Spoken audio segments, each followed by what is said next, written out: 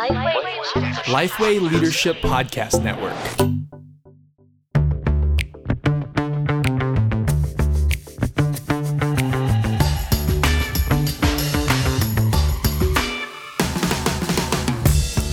G'day, I'm Scott Sanders. I'm Derek Hanna. Welcome to The One Thing, a podcast designed to give you one solid practical tip for gospel centered ministry every week. Just want to point you to a page. We know there's huge amounts out there at the moment to help you navigate what is a really tricky season of life and church. We're trying to collate and pull together those on one page, on a COVID-19 page. I'm going to let Maddie tell you about that. If you're like the rest of us, you've probably felt overwhelmed and inundated with COVID-19 information. So we've created and pulled together countless resources to access in one spot, genevapush.com/COVID-19. It offers resources on how to adapt and pivot in this new season, how to lead your church as a calm, non-anxious presence, how to care for the vulnerable, and how to keep the main thing, and ensure evangelism stays front and center. But for now, you've pressed play on Singleness during COVID. Who we've got today, we have Dani Treweek with us today to help us think through singleness and people who are single. Welcome, Dani. It's great to have you here. Now, just to introduce you, you're in Sydney. You're an Anglican minister. You mentioned before 3 days ago, 3 days before lockdown, you submitted your PhD. Feels like it happened in a parallel universe. So much changed within like the 3 days of me submitting this thing that I'd been worked on for 4 years that it kind of feels like it happened an eon ago now. But yep, that's right. So mid-March, I submitted my PhD thesis for examination. So presumptively, we're going to call you Dr. Dani Treweek today in the anticipation. that would be very Reverend Dr. Dani. Reverend Dr. Dani. I think you should probably just call me Dani. Let's just go with Dani. It's only a 15-minute podcast, so that will cut a bit of time off as well. That's helpful. Brilliant. But your PhD was on singleness and the church.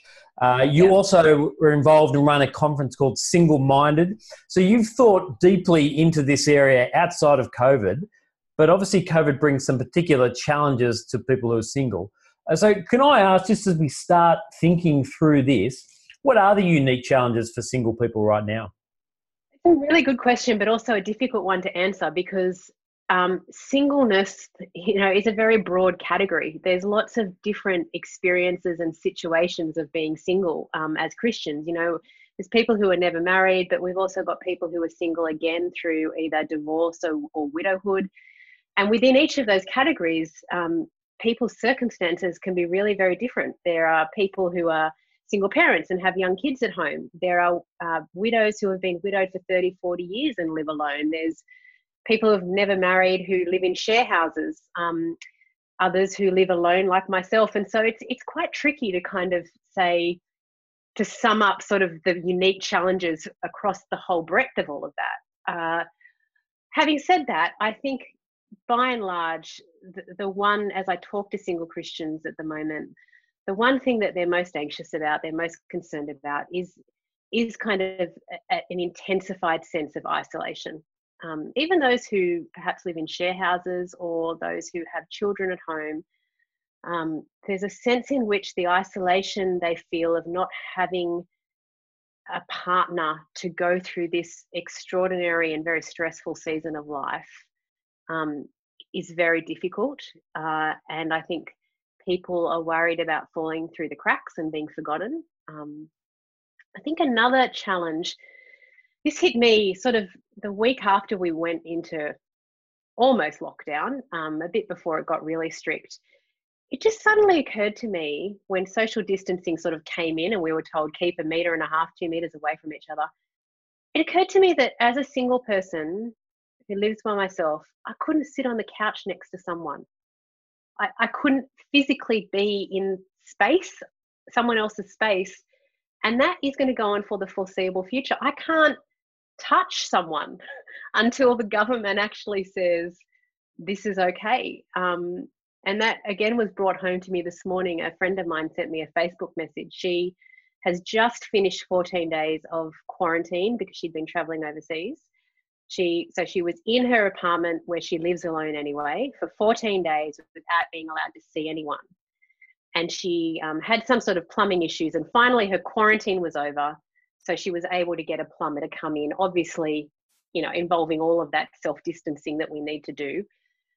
But in this message, she said to me, I couldn't understand how emotional I was at suddenly having someone in my house in a good way, the plumber. And for her, just having this stranger in her house was so emotionally intense. And that just gave me an insight into what it must be like for some singles in particular. Yeah. So at this time, what are you seeing churches do that are helpful? What can churches do that are helpful in the way they speak about this, in the way they act and care for people who are single? There's a big thing that churches can be doing at the moment. And it's a longer term thing, and it's more of it's less satisfying in the sense that it's not a practical solution, and so we don't see the immediate outworkings of it. But I think that the way that church members, church communities can be loving single Christians now is going to sound a bit weird, realizing how much they miss them. The world around us is saying, okay, what you need to do is to retreat to your household, close the door, and sort of bunker down. You've got everything you need in those four walls. You've got each other, and just make do. And that's the reality of where we're at. That's what we're having to do. But I don't think that's a Christian response to kind of go, we've got everything we need in these four walls.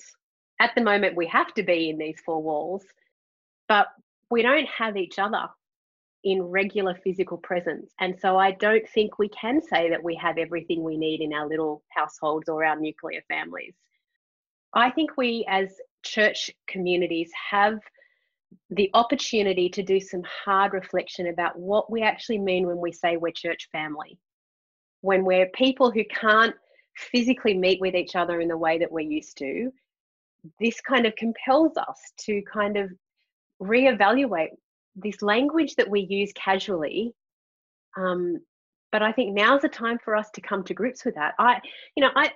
If we get to the end of this, whatever the end looks like, whenever it is, but if we get to the end of this and we kind of open our household doors and we emerge out and we turn up to church for the first week and we sort of look at each other and say, well, look, it was really hard, but we got through it because we had everything we needed behind those doors. I think not only would that be a missed opportunity, I think it would actually be a bit of a tragedy that we haven't taken advantage of this time to do some hard thinking about the blessings and the privilege it is to be each other's family within the church. And I think that right there is distinctive, isn't it? Like the football club that I'm a part of, they're not calling me up to see how I'm going. They don't care how my kids are going, my family's going, my work situation is going. But churches are in that space and can do and should be doing something that is unique because of who God has made them. So can I ask, what are the opportunities then you're seeing for single people right now at this time?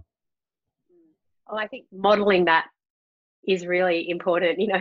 That we were planning on, we had a single-minded conference scheduled for May 9 this year. It's now been postponed to, we hope, October 31st, but I guess we need to play that by year too. But the theme of that was family matters, how Jesus challenges our notions of family, church and belonging. And we were going to look at what does the Bible have to say about what it is to be church family together, married and single. I feel like we're getting the really intense practical session before we get to actually the theory of it at the conference. Because now is a time for singles to be doing that thinking as well, not just to kind of delegate it to our church pastors and the married people in our churches, but to model what it means for them to be brothers and sisters with their married friends as well. How instead of just sort of sitting back and thinking, right, well, I want people to care for me in this period, in this season, how do I care for others? And that's incredibly challenging. I look at my married friends who are suddenly, at home all day, every day with their kids, trying to work their own jobs and educate their kids and keep life just in some sort of normality or new normality. And I want to help.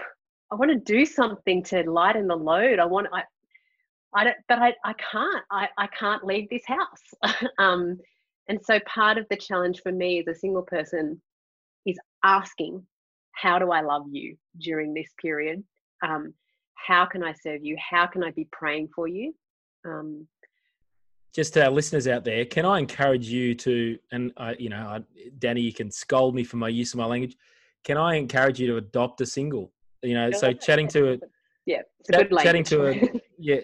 single, chatting to a church planner in New Zealand.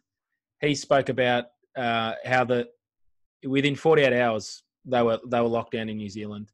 They didn't have time to do a whole bunch of stuff. One of the things he wishes that he did was, include a couple of vulnerable people in their network, and actually include them in conversations and physical touch. So they were part of their bubble. That's the language the Kiwis are using. So that when, police question them, it was, this person, we've been meeting with these people for a long time. We've had physical contact. They're in our bubble. So can I encourage able families, able people to adopt a single person and bring them into your isolation bubble now while you can. Include them in meals. Do that early so that you can care for them well when and if it gets worse than what it has been.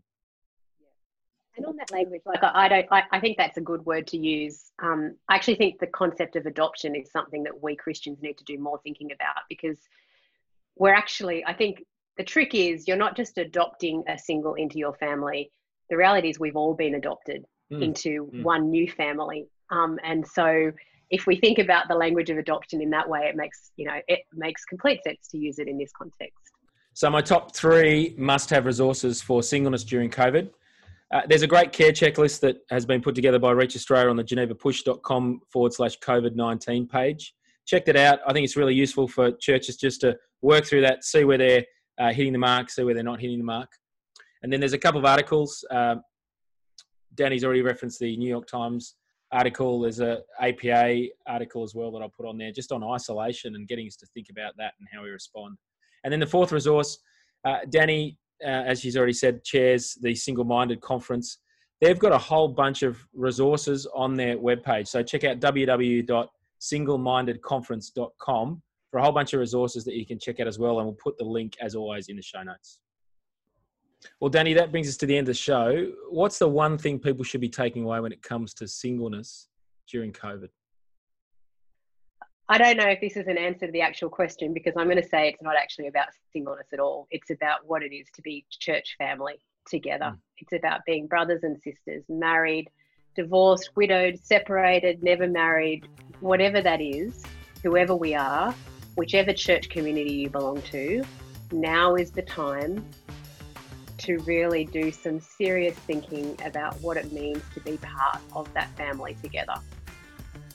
Wilson, if you've liked what you've heard today on The One Thing, we'd appreciate it if you just took a moment to rate the show on iTunes, even leave a comment.